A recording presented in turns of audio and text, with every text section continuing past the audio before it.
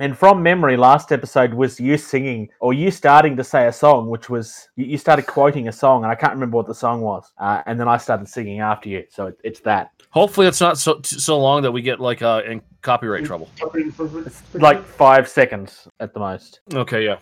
We're good. All right, well, now that you're done doing that, I'm going to do this. Getting tabled. Getting tabled. Getting tabled. Getting tabled. Getting tabled. Getting tabled. With the Bruce, the Yank, and Captain Socks.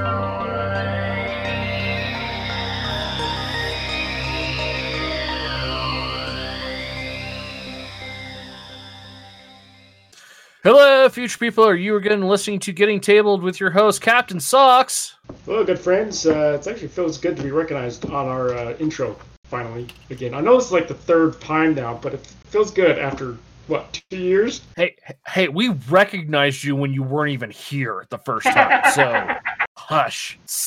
George, his ego's getting too big. We're going to have to take it off again. Dang it! Yeah, we'll just revert it back. And then, of course, our man in the field on a remote site and location, I don't know but Bruce! Yes, that would be me. I am in the home of the Tasmanian Devil, not the stupid Warner Brothers one, but the one that looks kind of like a cat. That's Also why known as he's wearing Tasmania. He's wearing headphones. He's not wearing some sort of weird, I'm not going to go there. How we been, gents? Was I here for the last one? I can't. You were here for the last one. Yeah, you were here Was for I? the last Okay. one. But I've been well. This is the most relaxed and calm I've been in months. What's that like? Relaxed. I can't even say it. All I can say is it's been a long time coming. That's what she said. Newly received or noteworthy information, especially about recent or important events. New ships for victory at sea. Yep. The first thing I see when I read this is it's a good thing that the pronouns her and his both start with H. Otherwise, whenever there's a change in the monarchy, the British would have to change, the designation of their ships. I'd never actually realised that. Although because it's His Majesty's service and Her Majesty's service. That's a good point. Yeah. So squirrel. All right. So Victory at Sea is a game we talked about a couple of times, quite a few episodes ago now. So they've actually released some new ships, starting with the HMS Ark Royal, which is... Does it actually say what? British. It's an aircraft carrier. I think they're both aircraft carriers from memory. They are. Yeah. No, the Tirpitz is a battleship. It was a sister ship to the Bismarck. Okay, so it's That quite rings a a bell. nice looking ship. The Bismarck is a rather famous ship. Yeah. Yes, I who's making the statement question, Bruce? Just let me act stupid. You don't need to act. Of those two larger ships, for me personally, I think the Tirpitz looks more interesting. Just because I know that they're cool because they're kind of a huge thing in technology, but aircraft carriers kind of look really boring. They're just a ship with nothing on them. Big tower. Big tower. Well, and yeah. Lots of aircraft. But everything else is just blank. Where the actual battleships have like big guns, and everybody loves big guns, and I don't know. It's just visually more interesting. Agreed.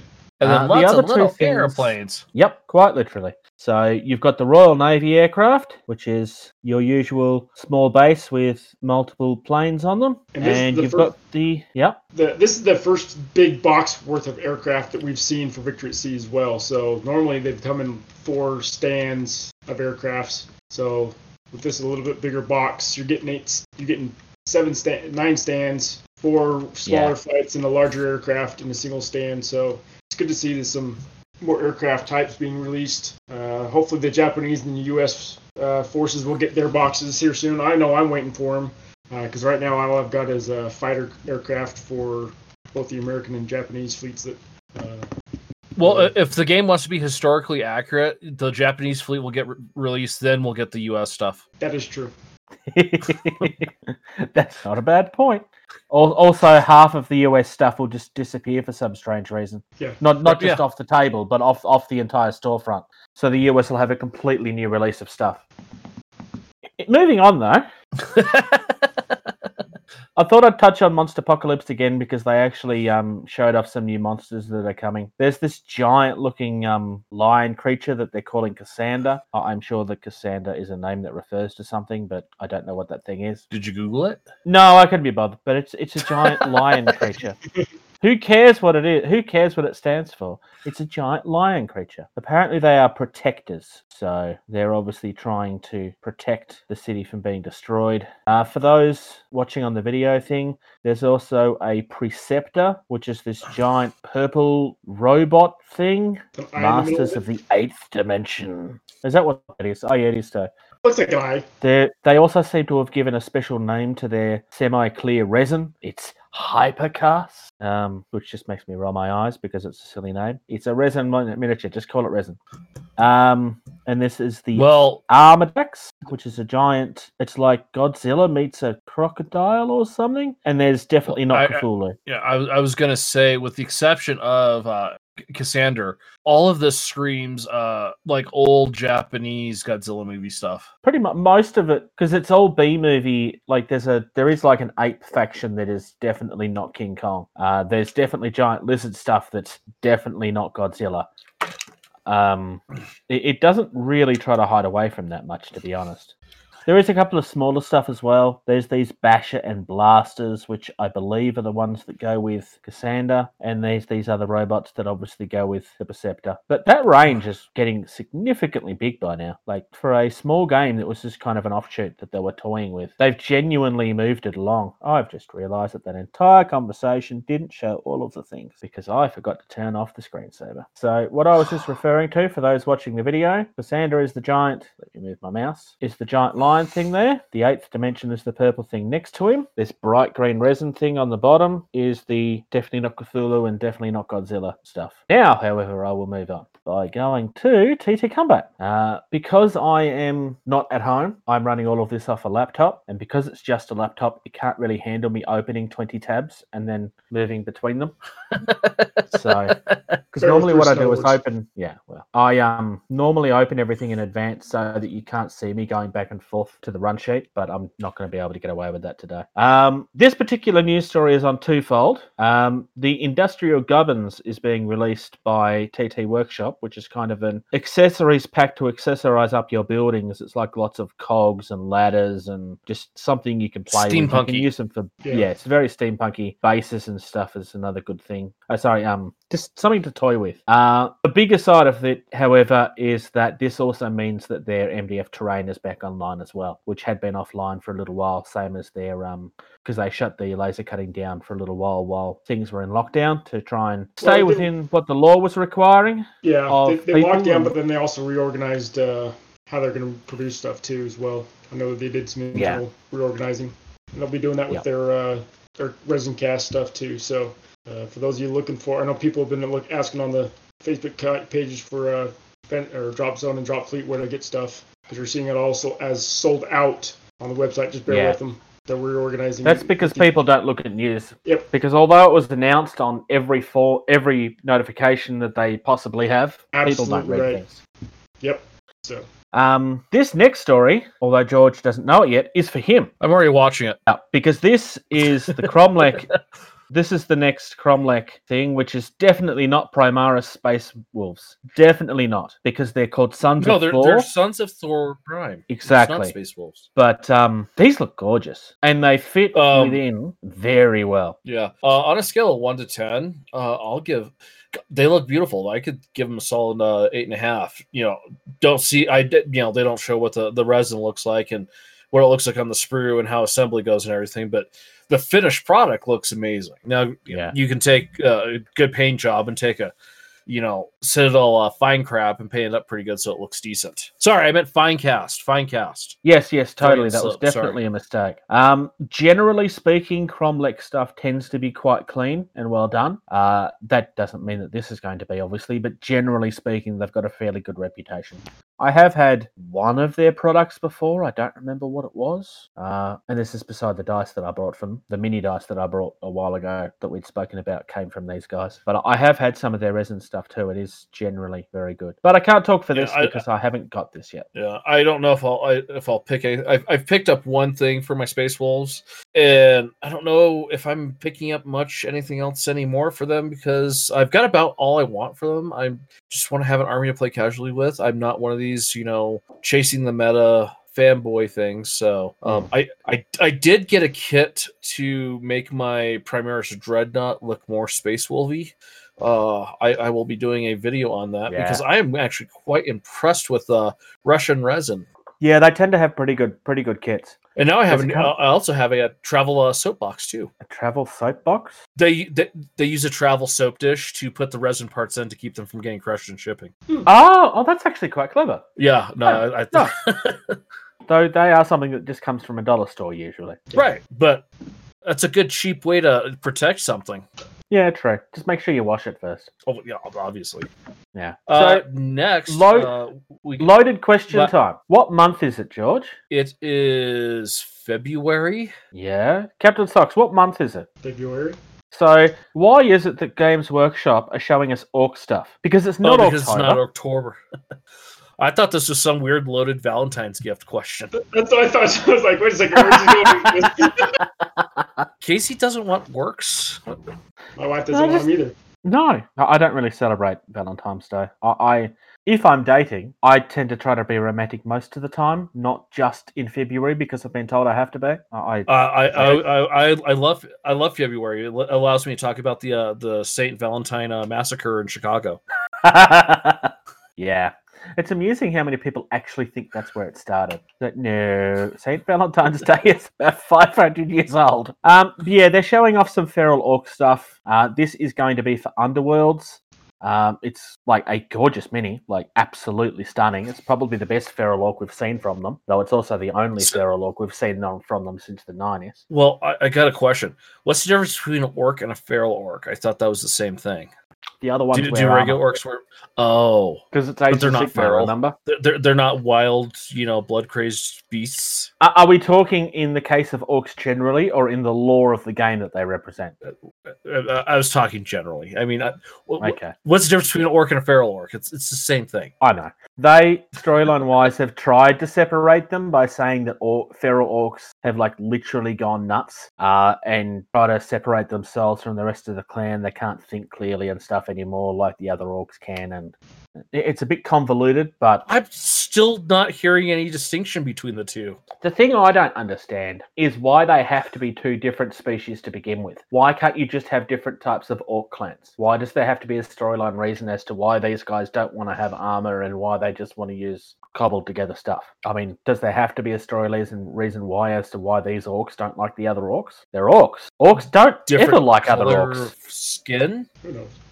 It's a very convoluted way of doing it, but yeah. I mean, I like this mini. It's a really cool looking mini. I also like, I don't remember who it was, but somebody did a Photoshop of this where they took the belt from his waist and put it where the head was, and then took the head and put it where the belt was, and it just looked awesome. Oh, jeez.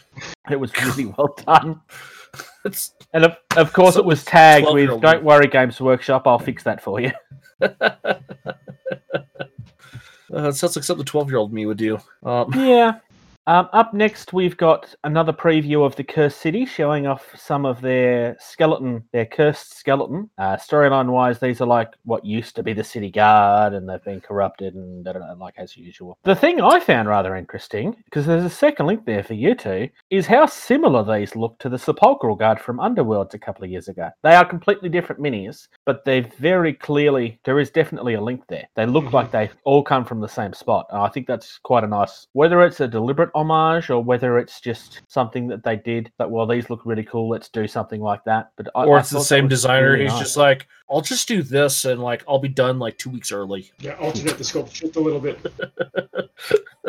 They do look really nice. I mean, it's going to be really interesting to see how this game ends up working. But between this and the last thing that we saw, I would argue that we're already seeing positive things for the next Warhammer Quest. Whether I grab it or not is another question. I honestly don't know that yet. My housemate grabbed Silver Tower, and we were both tempted to grab Blackstone Fortress, but didn't in the end because we kind of left it too long, and at that point it was off the store. I try to be very selective with my Games Workshop stuff because there's so much stuff I have that never ends up getting. I only have so much limited time. But board games are really easy to play. Yes, they are. So Very much so. I mean, and I can understand, they're in the business to make money. They've got a great intellectual property, but it's like, for me, like all these constant game releases is like, what about Imperial Guard? Where is a new release for that army? Where is a new release for this? For crying out loud, why can't you do something like, expand an army more? Like, I just watched Battle of the Five Armies today. Where is the Dwarven Mounted Cavalry? yeah. Don't get me wrong. I understand what they're doing, but there's so much other stuff that has been around for years that, and you'll find a lot of fans of the game saying they do this, but they just neglect it. Socks, was it you and I that was discussing something similar to this a couple of weeks ago? I think so. I'm trying to remember. Yeah. But I think we did. Commentary wise, I mean, I 100% agree with George, just for the record. And that shouldn't really surprise anyone because I've gone on this complaining streak more than once. But the reason they do it is because, well, Space Marines are our thing. We need to build up the Space Marines and we'll give just enough for everything else.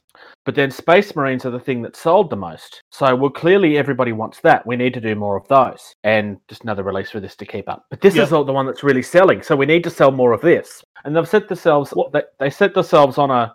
The problem is that the sales indicate that they have to keep on doing what they're doing.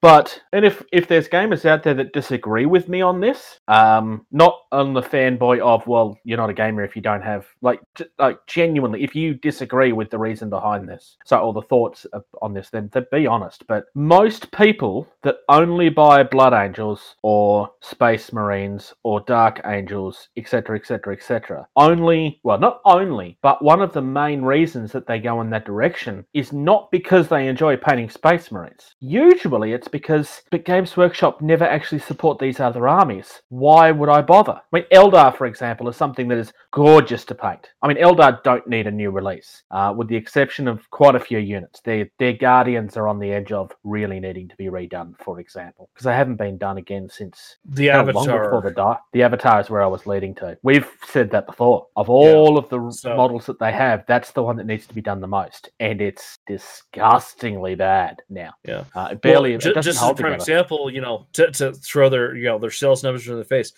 they just did a release here, within the last year, and it went nuts. People have been screaming about it for years, and they finally did it, and it sold like wildfire. You ever hear of Sisters of Battle? Yeah, add the Necrons to that too. The Necrons got exactly the same treatment. And I would actually argue that the Necrons didn't need it as much. No, the Necrons, as they were, like, they could have gone with a couple new models, like redesigned the big obelisk ship or whatever. But I mean, that's it. Like the difference between a warrior then and a warrior now, it's a robot skeleton. They are more interesting to paint now because you've actually got posing options, which is definitely an improvement. And I'm not downplaying. I mean, the new Necrons are good. I have been quoted as saying that more than once, but it's not something that they needed to put stuff out for. Not when... Yeah, no, for sure. I mean, Eldar have a lot of very old units, and as a company where they're trying to get away from the Finecast stuff, I think it's more than half of the Eldar range is Finecast at this point. Most of the Catachan stuff is. Catachan being the Imperial Guard, for those that don't know. The Rambo and... whatever. Rambo and Dutch. Yes, Dutch. That was the name I was trying to remember. I have a story about something my niece said last night that I'm going to come into later.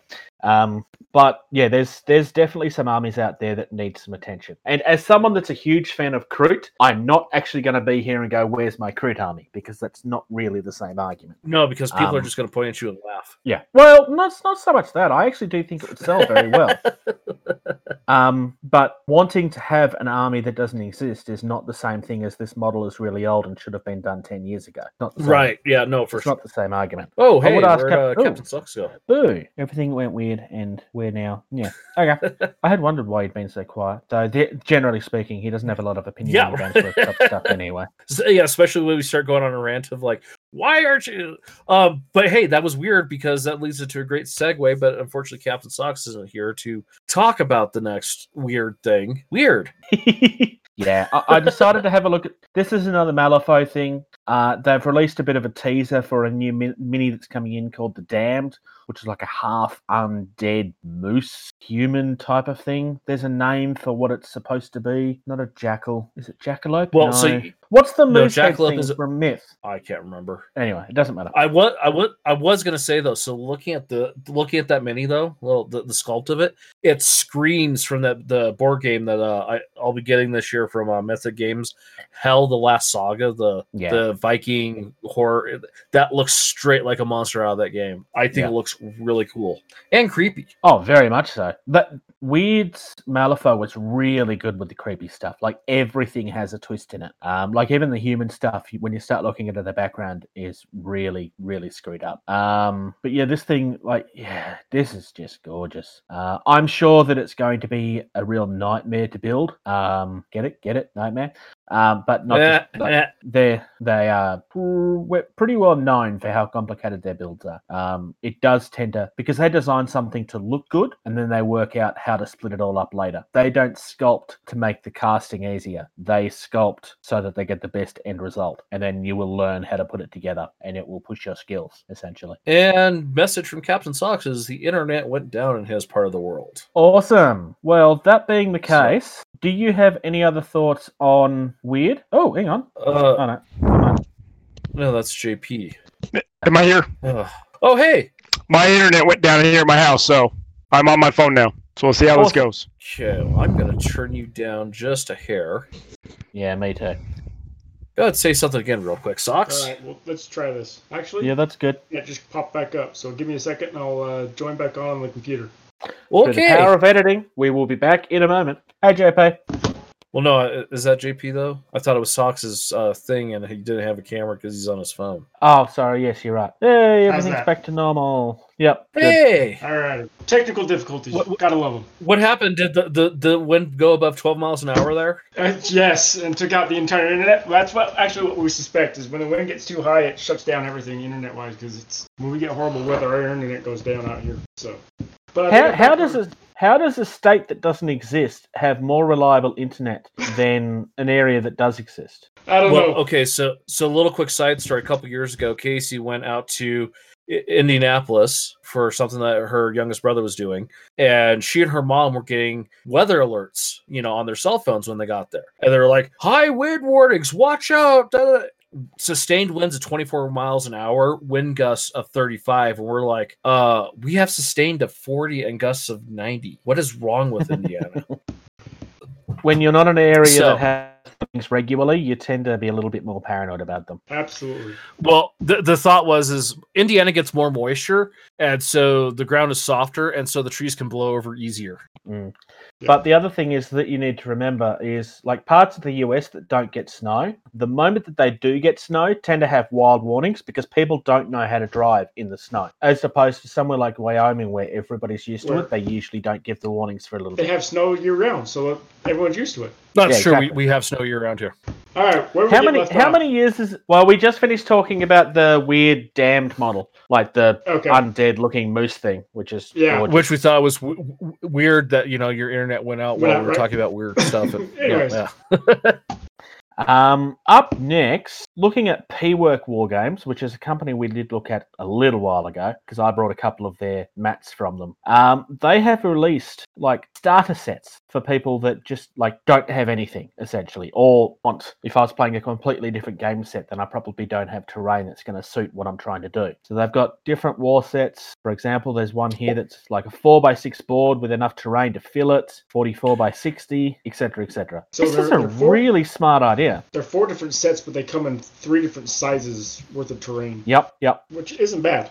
I have to agree. No, I mean, P-Works actually do have some good prices already, which is why I brought it's my mats from them. But So, and just right off the bat too, looking at the 22-inch by 30-inch, which that's also a great display board size too. I mean, that's a good point, actually. 62 euro, so about $65 for us socks. Mhm. 187 for you, Bruce. Yep.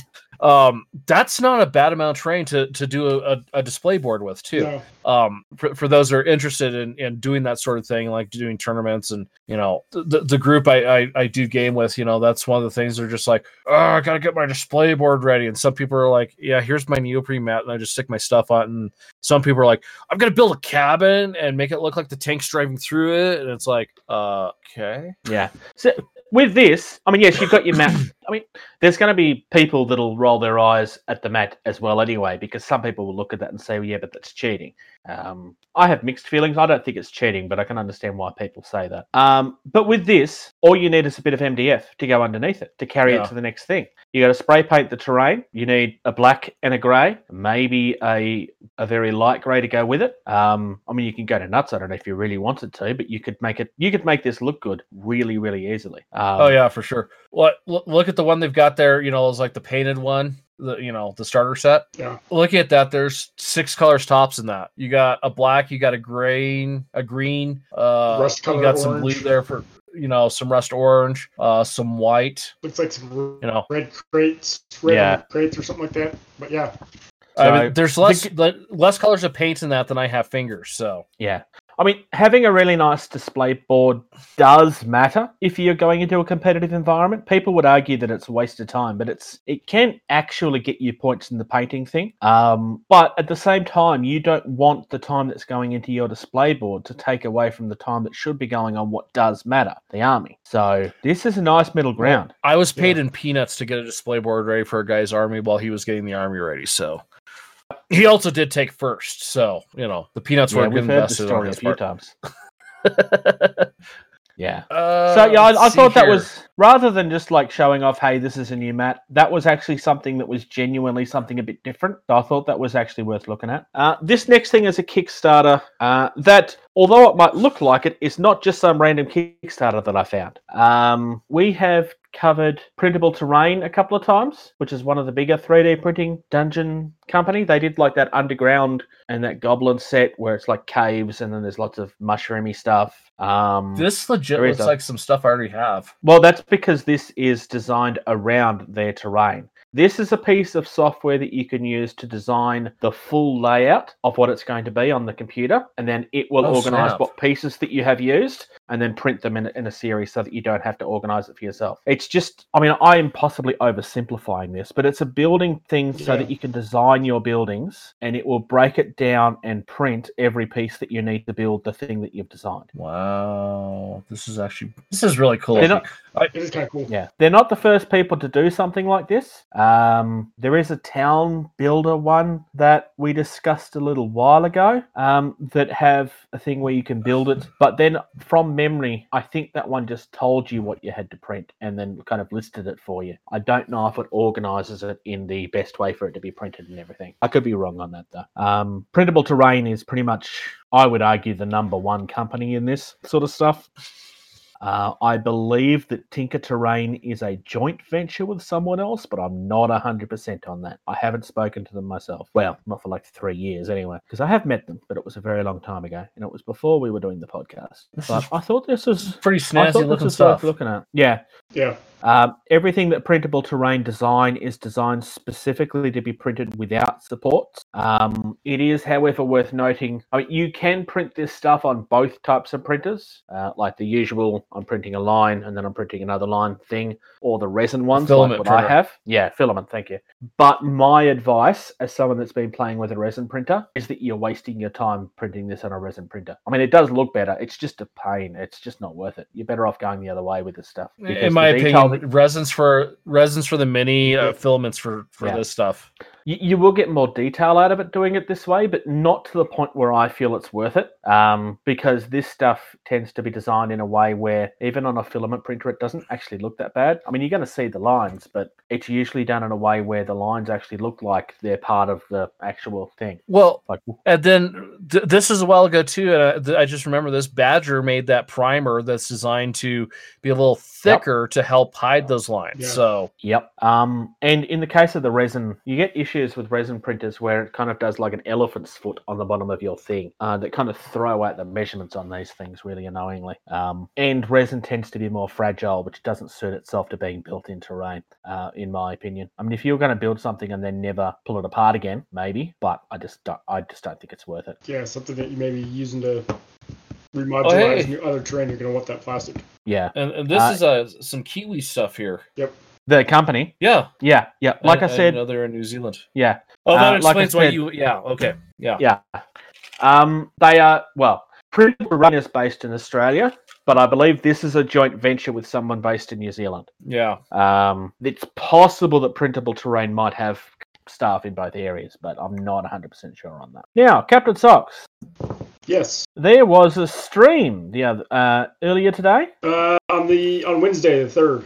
So okay. About 4 days ago. Covering not so yeah, much in the way of minis, but what's happening in Star Wars. Yeah, so Atomic Mass Games, as we all know, has taken over the Star Wars line for Armada, X-Wing, and Legion from Fantasy Flight Games. They had a stream on Wednesday afternoon for about an hour or so, 45 minutes, to kind of go over what they've got planned in terms of announcements and stuff and the games moving forward.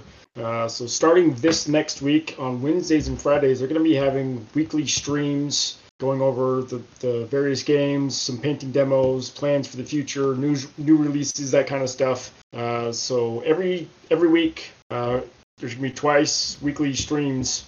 And then they announced during that time that March 18th to the 22nd or somewhere around there, they're going to have 4 days of Twitch streams covering not just Star Wars, but possibly even MCP stuff. So Marvel Crisis Protocol, they'll be covering a whole bunch of stuff. So kind of their own mini Gen Con type announcement weekend. We'll be streaming a bunch of stuff. They did say that they're going to look at redeveloping organized play again, that Fantasy Flight was well known for the Star Wars line games. That's where they have their own little regional tournaments, their local national tournaments that would then feed into their own world championship type tournaments. They're looking at mid-year this year that they'll start hosting the regionals and the local championships, pending on COVID in your local areas as well. And then looking at the later half of later end of the year, beginning of next year is kind of their national championships, and then moving into worlds possibly for mid-2022.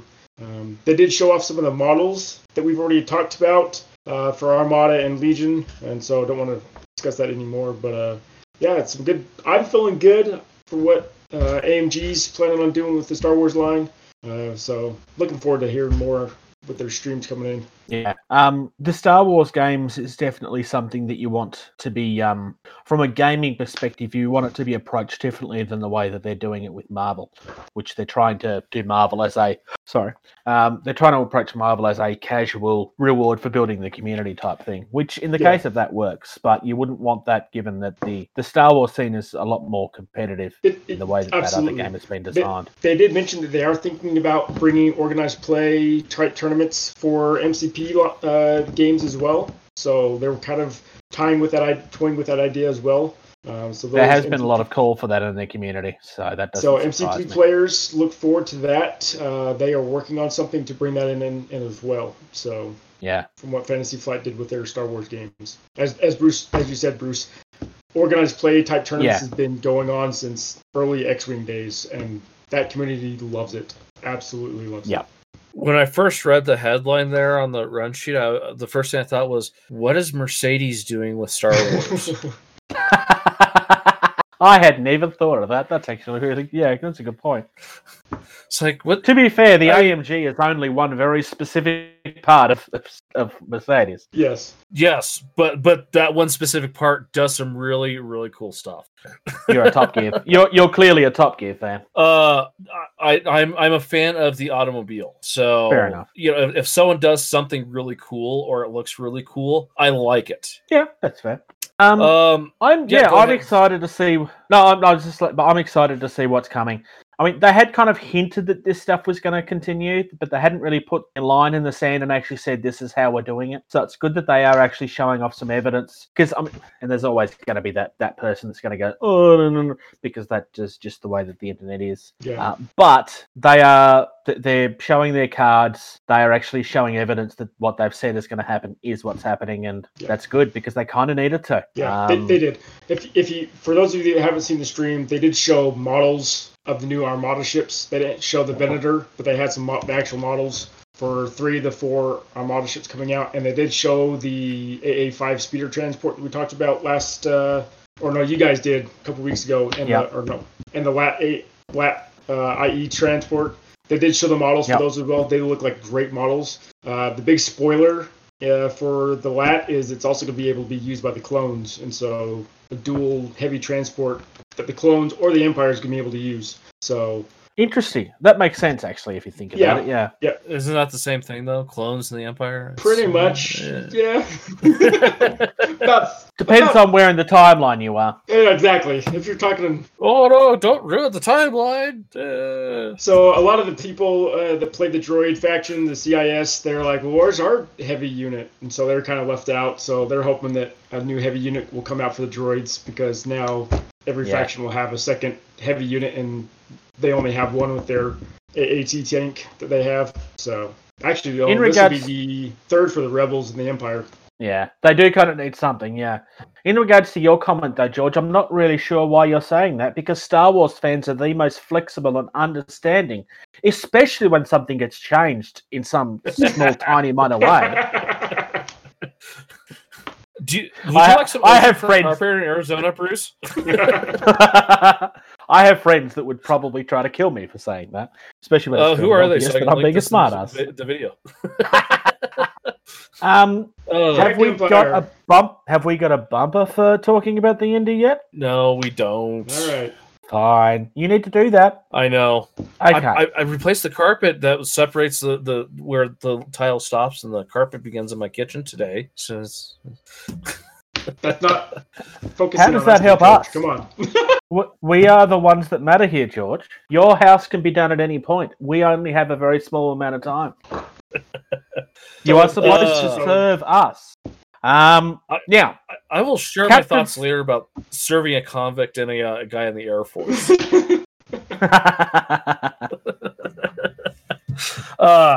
Okay, so aiming for the Indy, Captain Socks is going to have heard part of this spiel before, because we talked about it once before. Yes, but it got cut.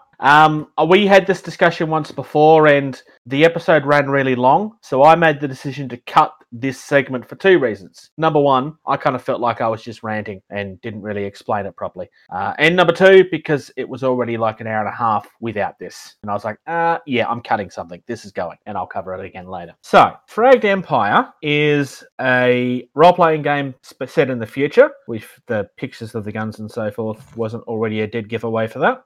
It does have spin-offs that we will talk about a little bit later. Fragged Empire is actually designed by a guy based in Melbourne, which is not why I'm covering it. I discovered this originally at PAX Australia and was kind of like, oh, I love this. And then just kind of dug deep into this. There is a couple of, because this was so successful, they have had spin-offs. There is a Fragged Kingdom, which is essentially the same rule set, but for something that would suit Dungeons and Dragons. Fragged Seas, which is Pirates essentially. Fragged Eternum is kind of like a Dark Soulsy type idea. There is a Cyberpunk that got done recently as well that's not being shown here. All of the prices that you're looking at in the video are Australian dollars. That's what AUD means. They do actually have a miniatures line too, which is very limited, but they are very nice. The key setting of the story, because it's based in the future, clearly it has to be apocalypse at some point, because that is the law of sci-fi. This is not just post-apocalypse though. This is post-apocalypse. You've had 2 apocalypses. Basically, at the point in the story where Fragged Empire is starting, is whoever's left over is kind of just starting to get back to the point where they can explore again, and they're reconnecting, and some of these people used to be enemies, they're not anymore. There's tensions. So if you're thinking of some of your traditional D&D stuff, you're probably getting a good idea. There's definitely cultural tension there. It's been built in deliberately. Genetic engineering is a huge part of the story. Humanity literally doesn't exist anymore at this. This isn't a where has humanity gone. Basically, the characters that you're playing is things that humanity has created, or what humanity created. Humanity is that long gone at this point that humanity is myth, which I kind of saw as interesting. I could have fun with that because it's kind of fun to twist things that you know and make it that it's because looking at this and everything, the first time I'm thinking is like, okay, so it's Shadowrun but with 3d6, Yeah. but the fact that there's no human element, Yeah. which I kind of like. I mean, who sits down and plays Dungeons and Dragons like, I'm going to be a human warrior? The people that You know what do you that can do? generally want to be You can go- overpowered. You can go outside with a sword and you're a human warrior. Well, yes. Yeah. Until you're arrested. What do human warriors do in the D&D? They get into fights and they get arrested, and then they have to break out of jail, and then That's fair. That's actually a very good point. As George alluded to, this is a 3d6 system, literally 3. That's everything that you use. Everything that you do in this game is based around 3d6. There's so bonuses and I have penalties depending on the difficulty of things. It's designed specifically to be adaptive because the guy that was creating it kind of was like, look, it doesn't matter the story that I create. Everybody's always going to eventually try to make something of their own. And so it was designed so that you could just essentially cut and paste, which is where the season stuff comes in. So, quick question then. So, since this guy's based out of Australia, is Yep. he selling and distributing dice for Australia so that they're calibrated to work in the Southern Hemisphere and not roll ones all the time? Good question. You can get Socks, dice from him, but I love the look on Sox's face though as soon as I started to say that because he knew right Knew where right I where was I was going. going. yeah, because I didn't, of course.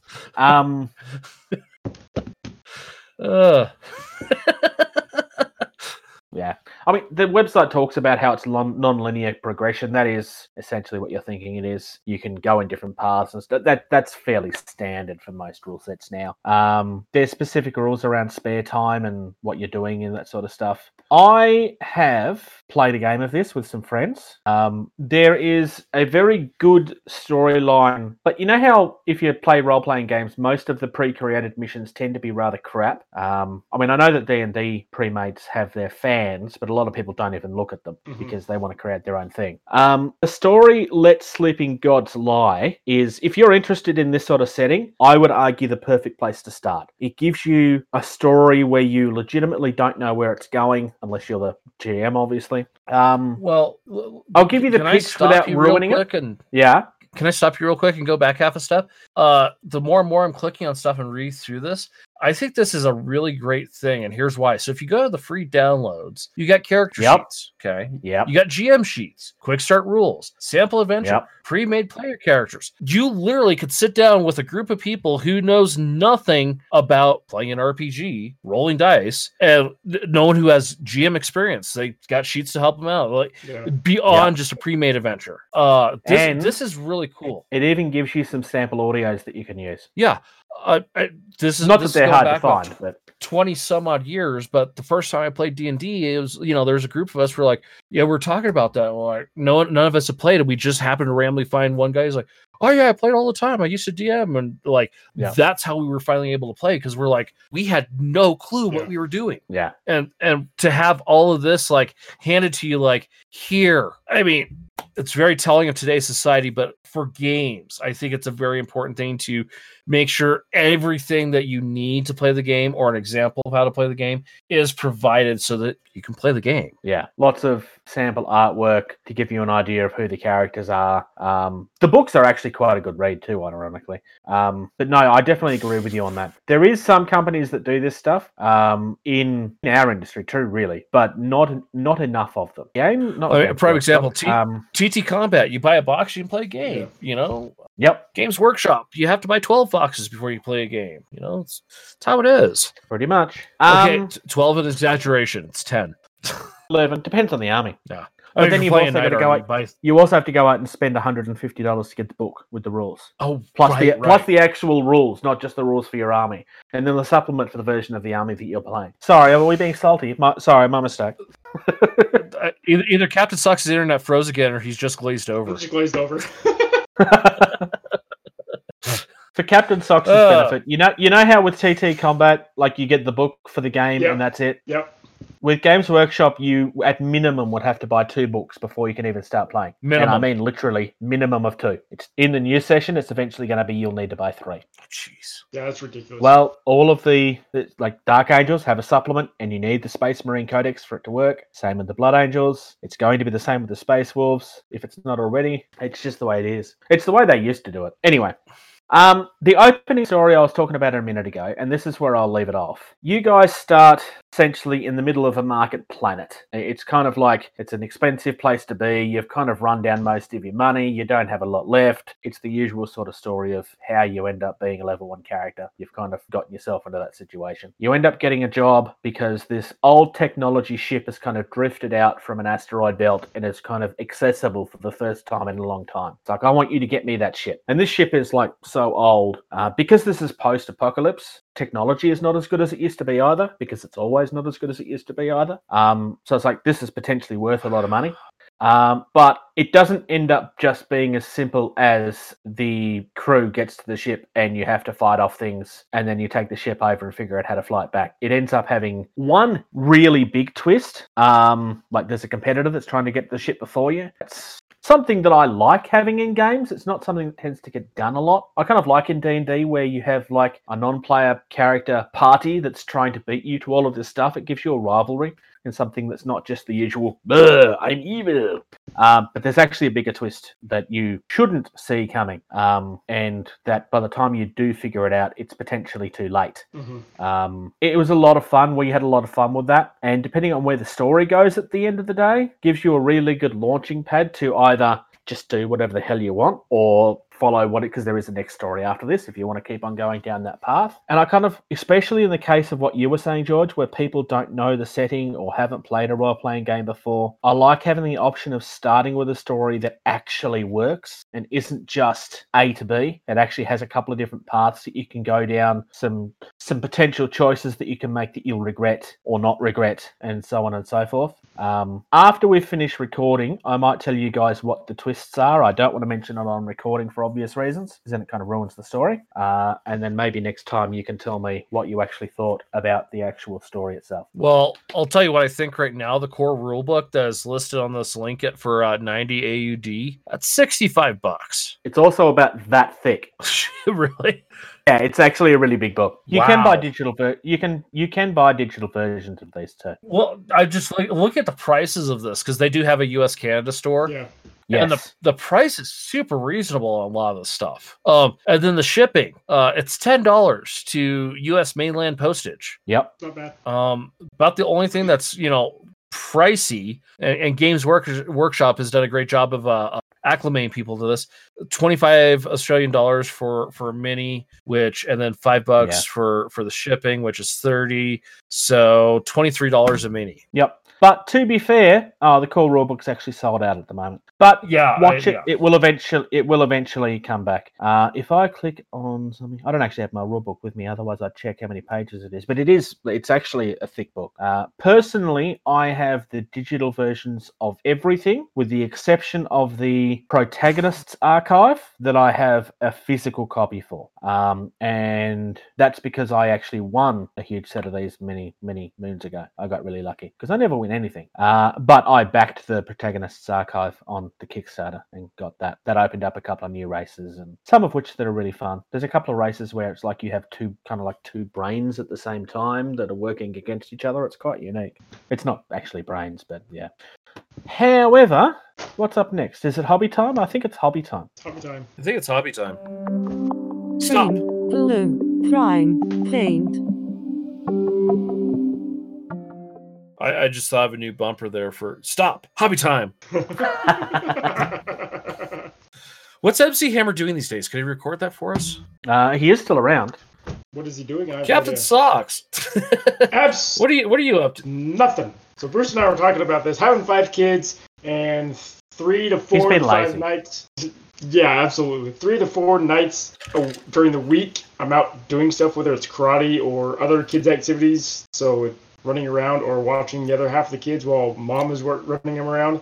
What the heck are you doing? You have 5 kids. That's a D&D party right Actually, there. we spent 4 hours playing D&D today. Actually, this afternoon. So you have done hobby That is then. So that is absolutely awesome right there. So my oldest 3 boys, youngest is 8. He'll be 9 in April, and the wife is. We're all doing a D&D session. I ran them through Trestador Manor and the Lost Mines of Foundover, kind of going through this starting scenario for them before we start getting into the fun stuff later on. So if you want to count that as hobby time, that's what I've been doing. As for Not all only of is the it hobby time, excuses- not it's only Yeah. hobby time, it's also family time, which makes it like a Double- double kill right Yeah, there. absolutely. So As for all of the excuses, George, are you familiar with the term racing drivers' excuses? I feel like it right now.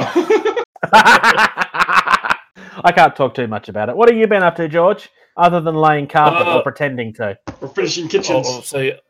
No. Well, Casey's been finishing kitchens. He's just That's taking the credit true. for it. Well, I've been going through and managing all my Kickstarter projects. The ones that we're going to stop doing. Oh God, yeah. So all the white box samples have been released for Ankh. Stuff looks fantastic. Hell, the Last Saga they're putting out for playtesters. Nice. I'm not taking part in that because I don't have the time to playtest. The cool thing though is Mythic Games on their little, What's Up Wednesday. They're like, so we got so many applications, and there's applications of people who want to do it as a group, and then there's a bunch of people because they said this game could be played solo mode.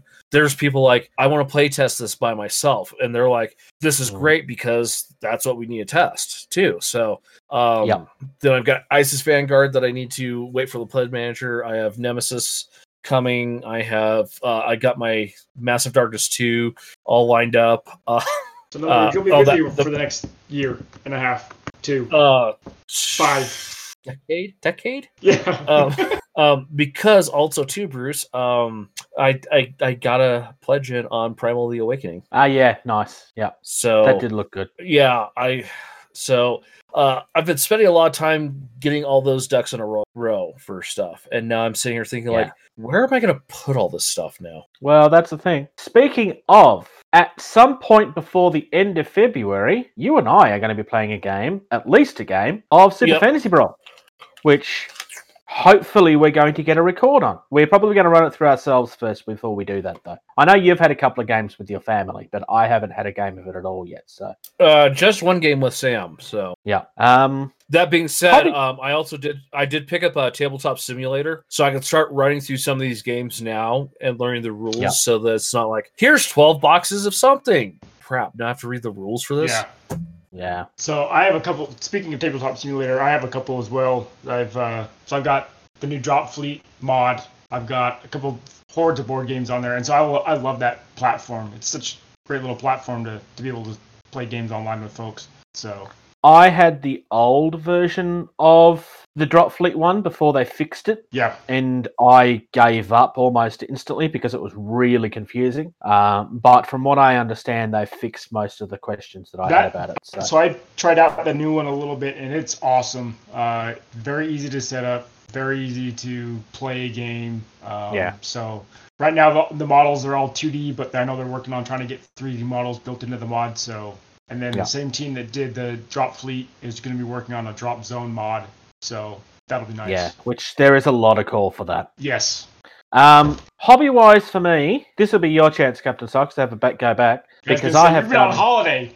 I haven't even been in the same state. Well, as of last Friday. Yeah. I did, however, get the 2 eagles painted. I had kind of touched on the fact that I was making up some gifts for family. It got received well, so that's good. I was kind of nervous about that. If anybody watched my video on the subject, you know how nervous I was about that. Mum's is currently sitting on top of her fridge. Nan's is sitting on the dresser drawer in front of her. Nan, I had to do a smaller one for Nan because she has practically no space anywhere because she's in a caring facility. So, and if anybody's ever been in one of those, the rooms are not big. So, yeah, that went well.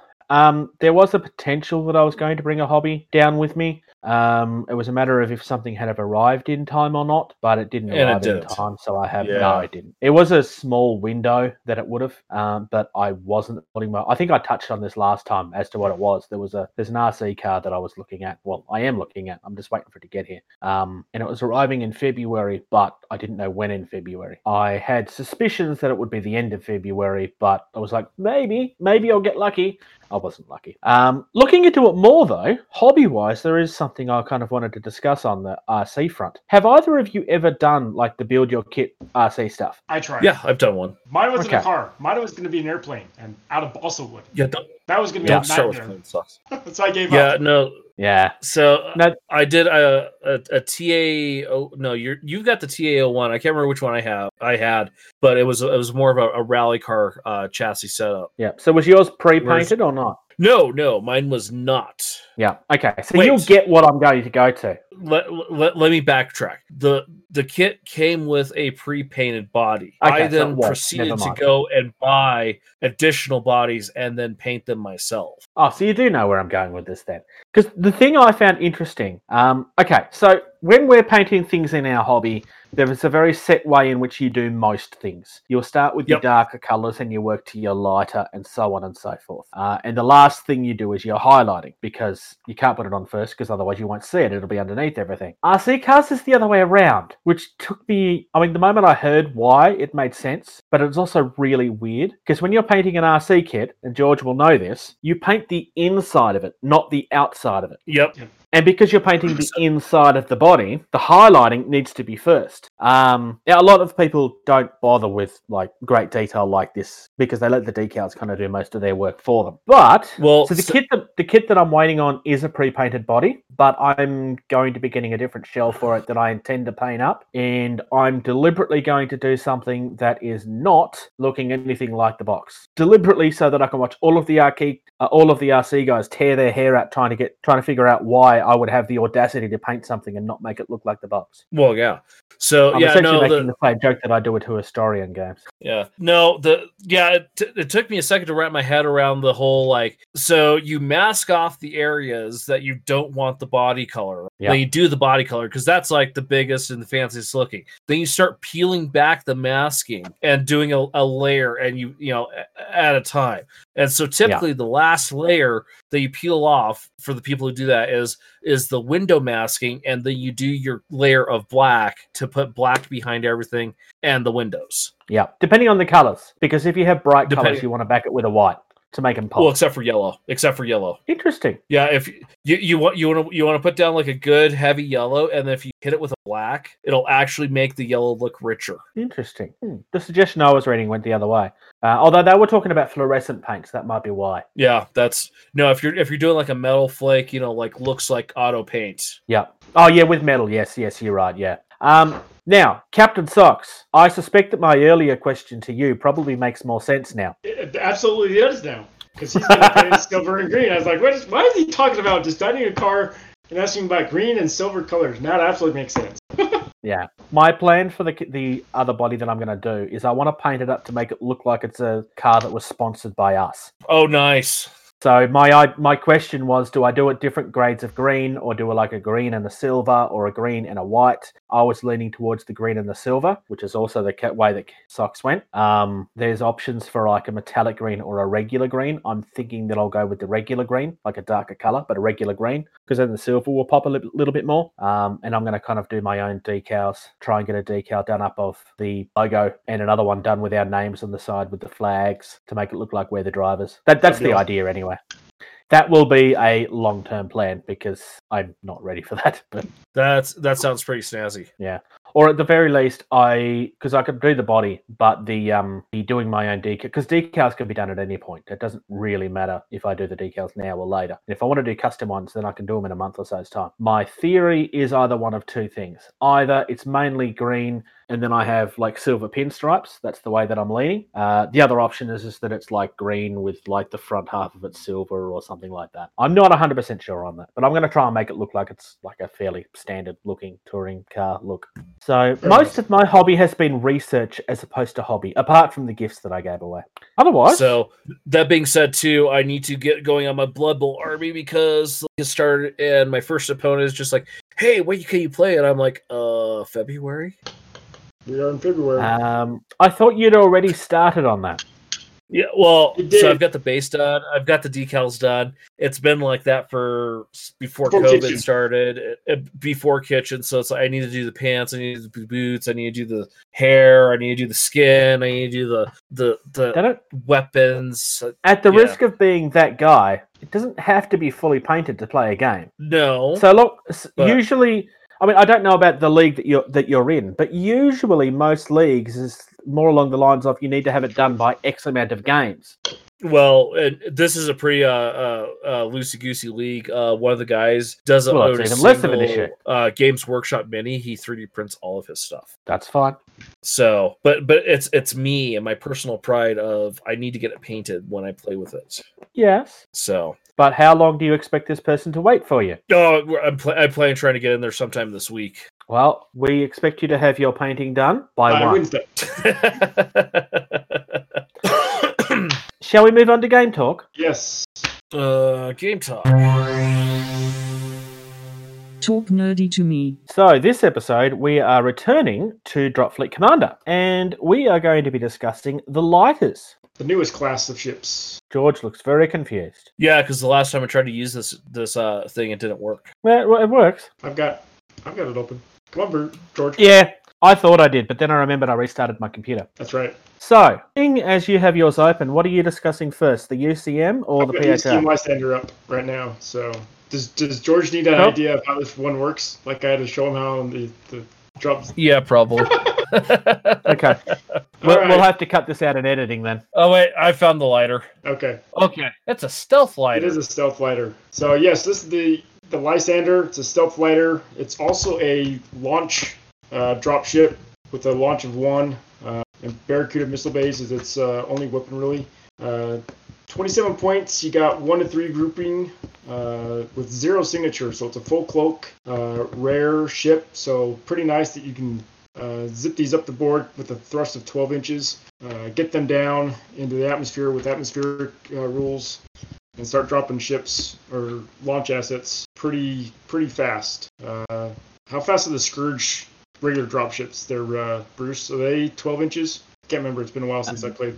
No, Sheltari were 12. I think everything else is like 6 to 8 Or I think Scourge or 10. Or I was gonna say I think Scourge was around 10, if I remember correctly. That's the way I was leaning, but hang on. So we're just talking about strike carriers and stuff, right? Well, the strike carriers themselves for the Scourge. Yeah.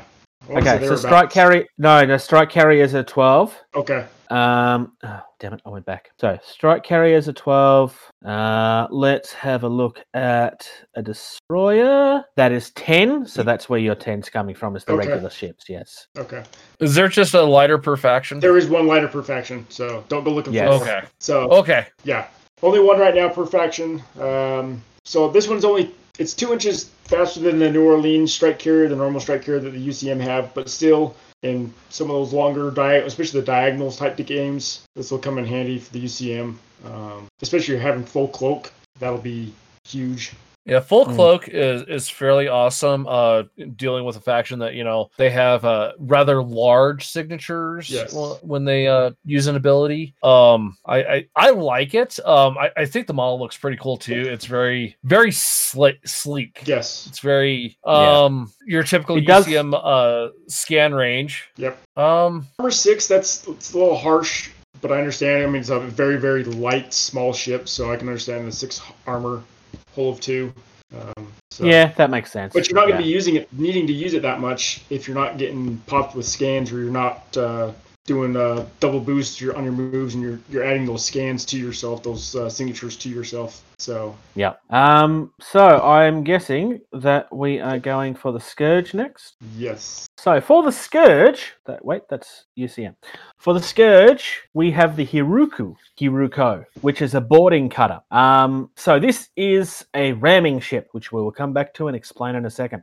Got a 6-inch scan, again, fairly typical. Signature of 2, so this is nice and small. It's kind of in line with the, what are the other small ships called? Monitors. No, the ones where you No, get like the Nickels and stuff. Oh, the Corvettes. Knickers. Yes, Corvettes. Corvettes, thank you. So it's the same sort of as those. These actually have a thrust of 14, so it's actually a bit bigger. They've got a hull of 2, an armor of 6+. Again, I kind of get that. Point defense of 1. They come in a group of 1 to 3. L is light. Tonnage. Sorry. Yep. This is outlier, so this is something that can kind of go by itself. It doesn't have to stick in the group. Ramming ship. This ship may ram enemy ships, even though it is a light tonnage. Additionally, when determining the attack dice from ramming ships, double this ship's original hull. Ramming hits from this ship have the Corruptor special rule. So literally, this is those things that you see in sci-fi movies where the entire ship is designed to ram and then cut through the ship. So in the case of like the old Justice League cartoon, they had these ships that kind of gripped onto the side and then cut through until they got through and then enemies came out of it. So in theory, all of these things on the front here are lasers. Are you sure about the outlier special rule on that, Bruce? Because I don't think that sounds right. Open is the one that allows them to go on their own. Outlier allows them to stay outside of the normal battle grouping. Yes, but that group of ships has to stay together. Okay. Yeah, Outlier, they still have to stay together as their little squadron, but within the actual battle group themselves, they can be outside of that cohesion realm. Because you will have to take this along with something else, and it doesn't have to stay next to that something else. Yeah. Because you're going to ram into something. 18 you're going to ram into something. The laser cuts through, and then it lets out all of the yes, thank you, the worms. Yeah. Plasma Torch has a lock of 4+. It's got D3 attacks, which is either really good or really bad. For me, it's bad because I roll 1s all the time. 1 damage, and it's a front arc, which kind of makes sense. I like this. I like this a lot. It's only a close action, so you have to be close anyway, and there's no reason why you wouldn't want to be. You'd probably get one shot in at close action before you ram the ship, so... Yeah, I actually do have a packet of these. I haven't built them yet. They're 18 each, just for the record. I like these a lot. I am looking forward to playing these in a game because I have a feeling these are something that are either going to do a lot of damage or they're not. This is something that could go either way. But yeah, I'm very much looking forward to using these. I have a feeling that people are going to hate them. And when I say people are going to hate them, I mean because of what they do. They're going to hate to see them because they don't want to face them. Because they're light, that means that you can get them down, so it's too hard to hit them, and then bring them back up, and then ram, and it's all kinds of awesome. 18 points, that's 54 points to bring 3 of them, so they're cheap. Yeah. To bring 3 ships to potentially do 6 hull damage, depending on if you actually hit them with the ramming or not. So, which could cripple a normal cruiser or seriously damage a heavy cruiser. So, yeah, they also look really cool. Personally, I think that. Up next, I believe PHR is the one that you want to the Hippocrates. Discuss. So it's a Guerrilla lighter, 30 points, 6-inch scan against 2-inch signature with a thrust of 10. Hull of 2, armor 5. Obviously, with the PHR armor that they kind of have, they have better armor than everybody else, as we know. 30 points apiece with the grouping of 1 to 2.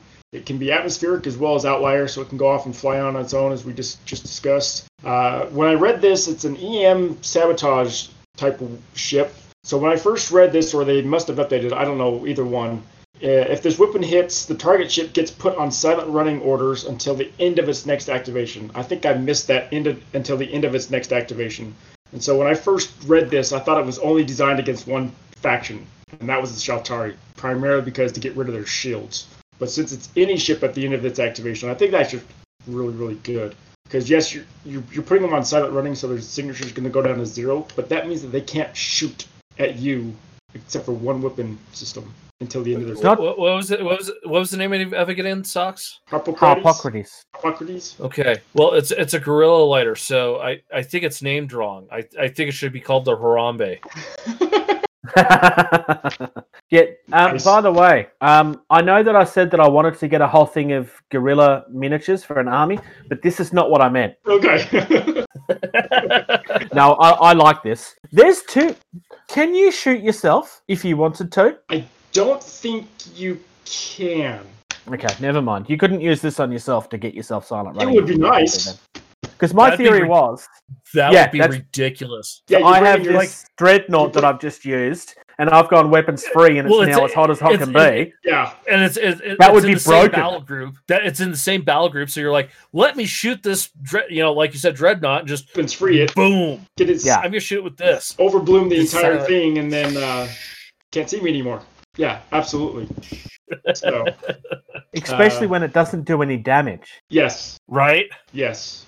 Lucas, can we get Lewis? Can we get a confirmation on that Yeah, if you 'cause- happen to be listening, or Did you- Michelle? But I don't think. Because we'll get an answer from Michelle before then. Yeah. Yeah. Just FYI, Captain Sox will agree with this. Friendly fire isn't. No, it's but this not. one doesn't do any damage. I have to agree with that. If it's doing 0 damage, then I'm all up for the friendly fire on this with this ship alone, like we all discussed. Wow. 'Cause I'm- wow, it's a good thing I'm you're looking there at- for it. Well, in the case of this, if you're shooting something that needs the silent running, you're protecting it. Yeah. If you're shooting at something that needs to use its gun still, then you're stopping it from using its gun. Or if you're facing Shaltara and you want to get rid of those shields real quick for at least 2 turns, Yeah. this is the way to go. Yeah. It works Well, potentially both ways. Yes. yeah. I have a I'm feeling that I'm gonna going to say- be wrong and that you can't use it the way that I want to use it. I don't think you're I'm- going to I'm be gonna- able to do that. I think they're going to come out and say, like, no, you can't shoot yourself with this. That's. That'd be too overpowering for the PHR.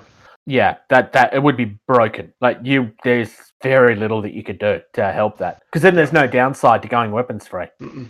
Especially with the Romulus or Um, Remus, and especially with the Romulus yeah. with their overcharged, which we'll discuss in a couple episodes when we go over the dreadnoughts. But a 14 burn through weapon that you can overcharge and double that to 28 damage potentially.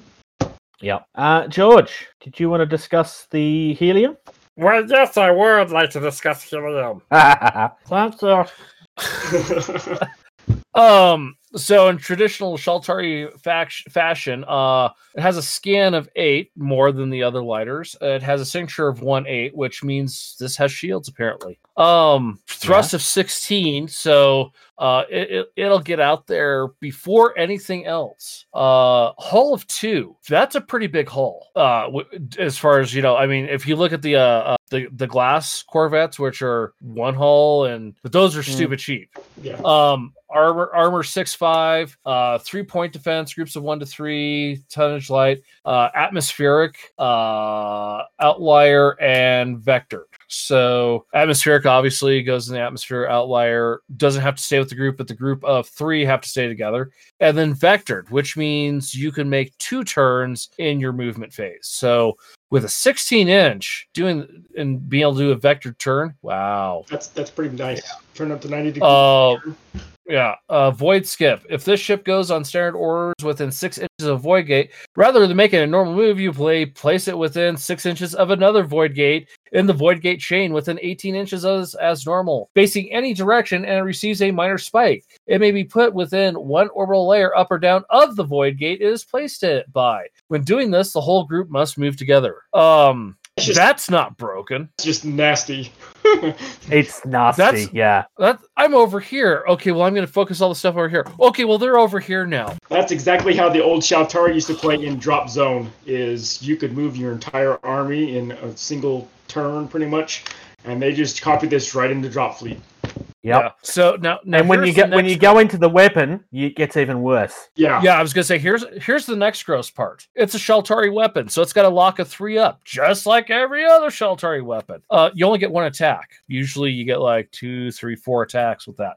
But this one's doing 2 damage, so that's even better. Let's see. Let me click through here real quick. It's also 2 front attacks, 1 and damage. Yeah, front and side too. So you D3, got 1 a whole damage. 70-degree arc. Yeah, so like all these other ones are 5 up, 4 up, a 4 up. So this is the 3 up. Let's see. Yeah, it's a 3 up. So best ratio to hit with, because that's 3-4 crit on 5-6. So 2/3 of your results are going to hit. If it gets through 2 damage, it's cool. that'll take out half of a frigate easy. Yeah. And then the arcing on it. 27 points. This is what the original cost of the glass was, if I remember correctly. I think so. It was before the point reduction. Yeah. So does anybody disagree with me when I say this is must take? No, I would take this playing Shaltari. I would take a grouping of these. I would take this playing as bloody Scourge if I could. Yeah. I would take. I'd probably take 2 groups of these. Oh yeah, that'd be good. Because imagine the harassing you could do with it. What is it? 3 of them in each group. So a 48-inch table. This moves 16 inches, so that's more than a quarter of the board in a turn. Oh, but if you're a typical Shaltari player and you get a drop gate chain in place, well, you could just move anywhere on the board in a turn without thinking about it. So. It's atmospheric, which that's the one thing that, in my opinion, the Shaltari have really lacked in as far as a ship type. Use an atmosphere, is atmospheric weapons, because sure, the void gates can go atmospheric, but 1 shot 5 up. Ooh. Correct me if I'm wrong, but atmospheric means that you can use your weapon in atmosphere. Not that you can get into atmosphere. Yeah, you can use it in atmosphere without. You can shoot into atmosphere with other weapons, but that's always on a 6. Yep. Yeah. So because getting into atmosphere is a thing about your weight class, not about a rule from memory. My roll was no, it's because all of the frigates except for the strike carriers for the PHR and UCM can go in atmosphere. Only the strike carriers for UCM and PHR can go in atmosphere because they have atmospheric rules. Oh, okay. I stand corrected then. So atmospheric allows you to get into atmospheric, but it also sometimes applies to the weapon itself as well, that you can allow it to shoot into atmospheric without having that 6+ lock. Yeah. Right. Now. Well, wait. Go back. So, and this weapon, it's only a close action, so it doesn't have the atmospheric special rule. But close action weapons work in atmosphere because it's a close action. It's not a ranged weapon. Yeah. So, right. but it's a Shaltari, so it has a range of 8. Yeah. Scourge have a scan of 6. Yes. So that's the lighters. Resistance, I don't believe have a lighter, but yes, they do. They have the Seneca. Oh, I was just looking at that. I didn't think it was a lighter. Yeah, it is. But, it's gross. Are we just going to cover this with everything else resistance, like we said in the previous one? Yeah, we can just cover this with all resistance stuff. So we'll hold off on it. But they do have a lighter as well.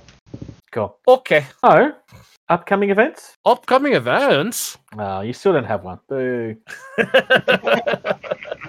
Well, all right. I remember saying this a while ago. We've done upcoming events so long without a bumper. I thought it was like the thing. We don't have the bumper for it. I have a bumper for it. Yeah, I'll get one going here. I have a bumper for everything. Project 500 is still going.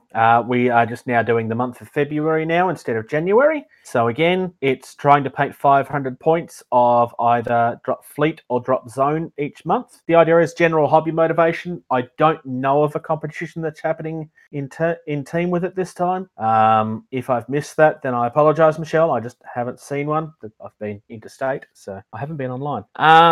The UK Games Expo, as we mentioned last time, has new dates. It's now happening from Friday the 31st of July until Saturday the 1st of August.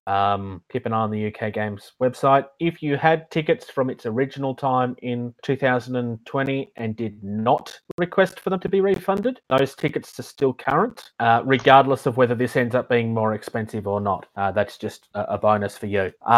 If you did get a refund, then you've got your refund and you'll have to buy more tickets because you can't have it both ways, obviously, because that wouldn't be fair. Gen brush piece. Sorry, Bruce. Gen Con? Gen Con is the following weekend, so it's August 5th through the 8th. So that'll be hopefully it'll happen this year. Again, if you had tickets from this last year, your tickets are good for this year's as well. I remember that when I was doing my refund for my tickets. Did you get refunded or did you let it ride? I did. I got refunded because I didn't know if I was going to be here around because I didn't know if I was going to be moving. So I refunded my tickets, but I if I remember correctly, going through that process, that they said tickets would count from last year to this year. So Yeah, because most people, generally speaking, would have still been there. You were in a fairly unique situation. Yep. The Brush Beast painting competition is going as of right now. It started on the 1st of August and it continues February. until the 31st. Oh, sorry, 1st of February. Do you want 2021 to be over that quick already? I don't really have strong opinions on 2021 yet. Continues through to May 31st. 5 categories: single miniature, large miniature, machine of war, masters, which is an open category, and a 5 model squad, which is a studio category. 1 entry per person or studio. It must be your own work, obviously. Pictures must be provided before it was primed and when completed. Unless it's masters category. Unless it's masters category. Because masters category, it not being primed first doesn't really matter because it's usually about a 6-month process, if not longer. Facebook.com/groups/BrushBeast if you want to get in on it. This is a painting competition that's being run by the same guys that did that Studio X painting station that we discussed a few times. That should be shipping out here next month. I won't mind. Otherwise, anything else that you guys want to cover before we go into the end spiel? I think we're good. Yep. I need a nap. I was gonna say as George is yawning on camera. So, thank you to everybody that does continue to support us. If you would like to support us, you can do so on patreon.com/gettingtabled. We only ask for $2 a month. That goes towards us trying to improve the podcast, as well as get the equipment and so forth that we need, pay for the subscription services that we need to run this, most of which is being run out of our own pocket at this point. Any help that you can give would be massively appreciated.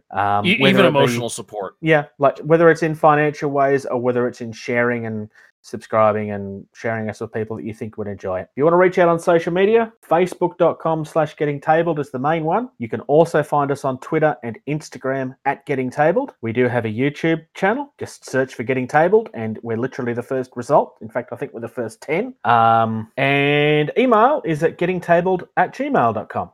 Website's gettingtabled.weebly.com. Thank you again. Thank you, George. Thank you, Captain Socks. Although you're both up there, actually. Thank you. Yeah. Oh, no, you're down here. No. Thank you, George. Thank you. I've got to No. remember which way it's being recorded.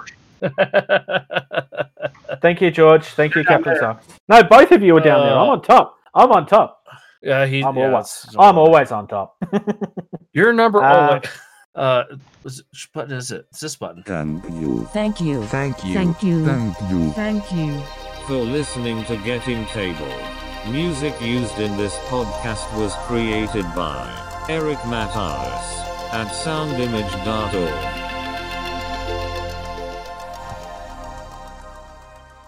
Awesome. So